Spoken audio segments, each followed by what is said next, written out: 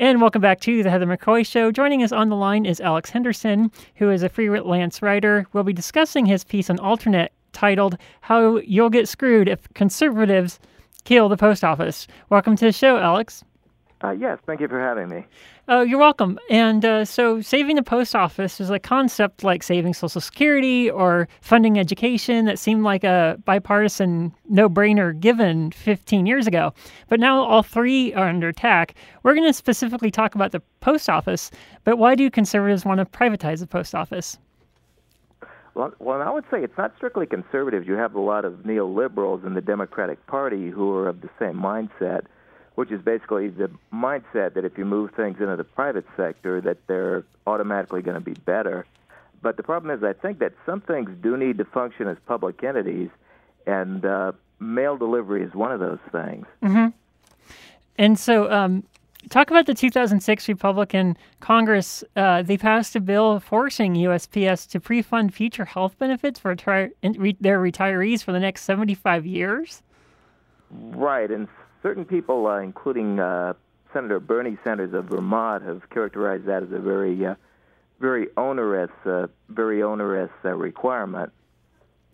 Are those future employees or the ones that they have now? It's really the whole shebang. Wow. And as Bernie Sanders has said, were it not for that requirement, they'd actually be turning a profit now. Oh, definitely, especially with all the e-sites that are shipping stuff. Right, exactly. I mean, I think one point people miss, the people who characterize the United States Postal Service as this bloated, antiquated bureaucracy, I think they forget that really this is an entity that serves quite a few different functions and has a vast network. I mean, that their outreach is far and wide. Yeah. Isn't there like a constitutional amendment that basically we're guaranteed to have a post office? Now it's just a matter of what form it will take?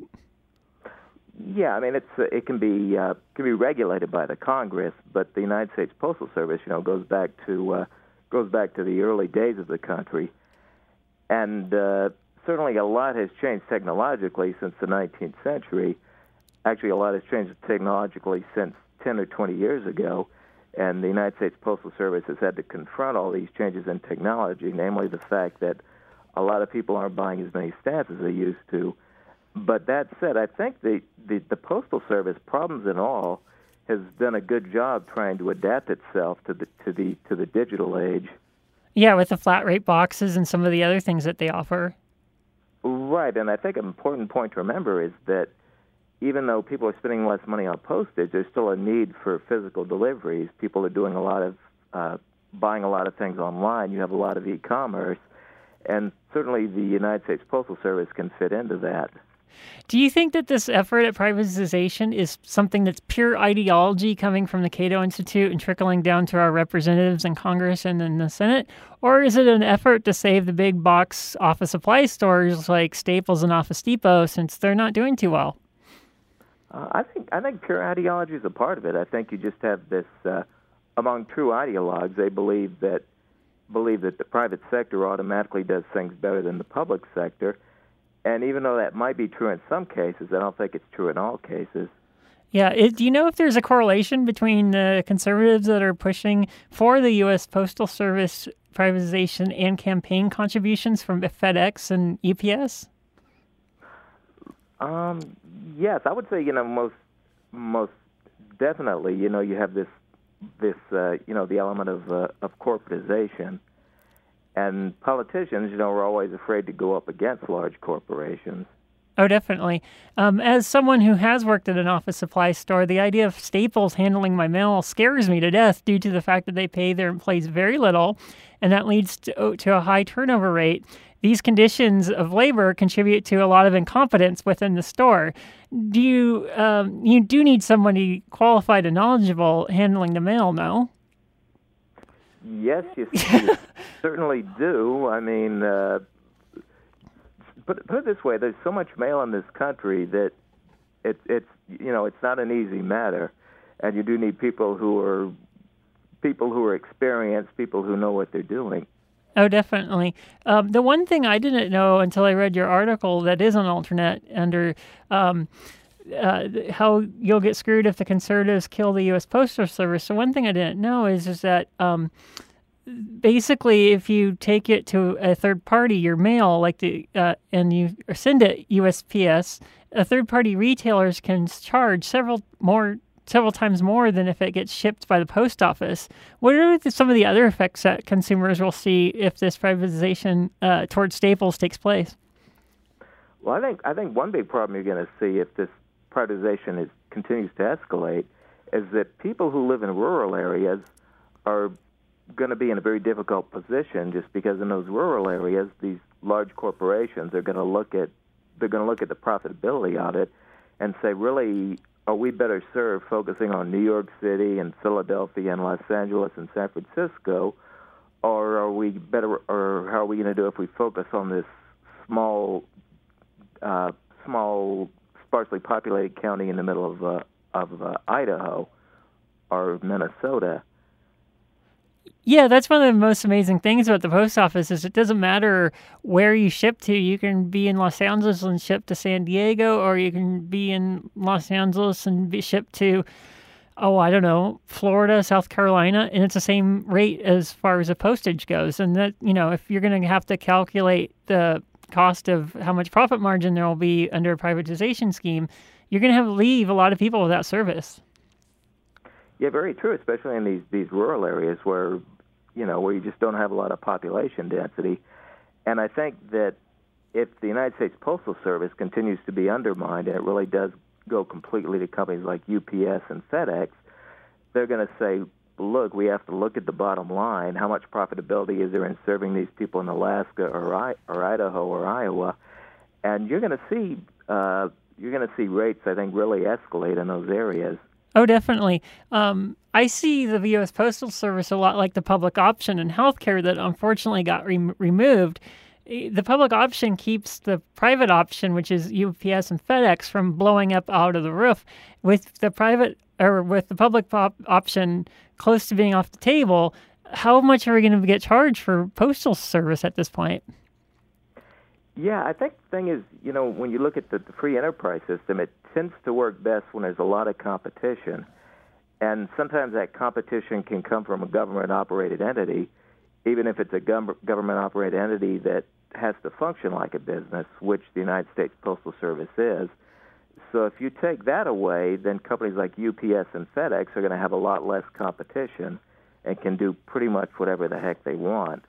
And theoretically, you could argue, looking at it from a pure libertarian standpoint, aren't small companies going to pop up? Aren't small companies going to step up to the plate and serve as real competition to UPS or to FedEx?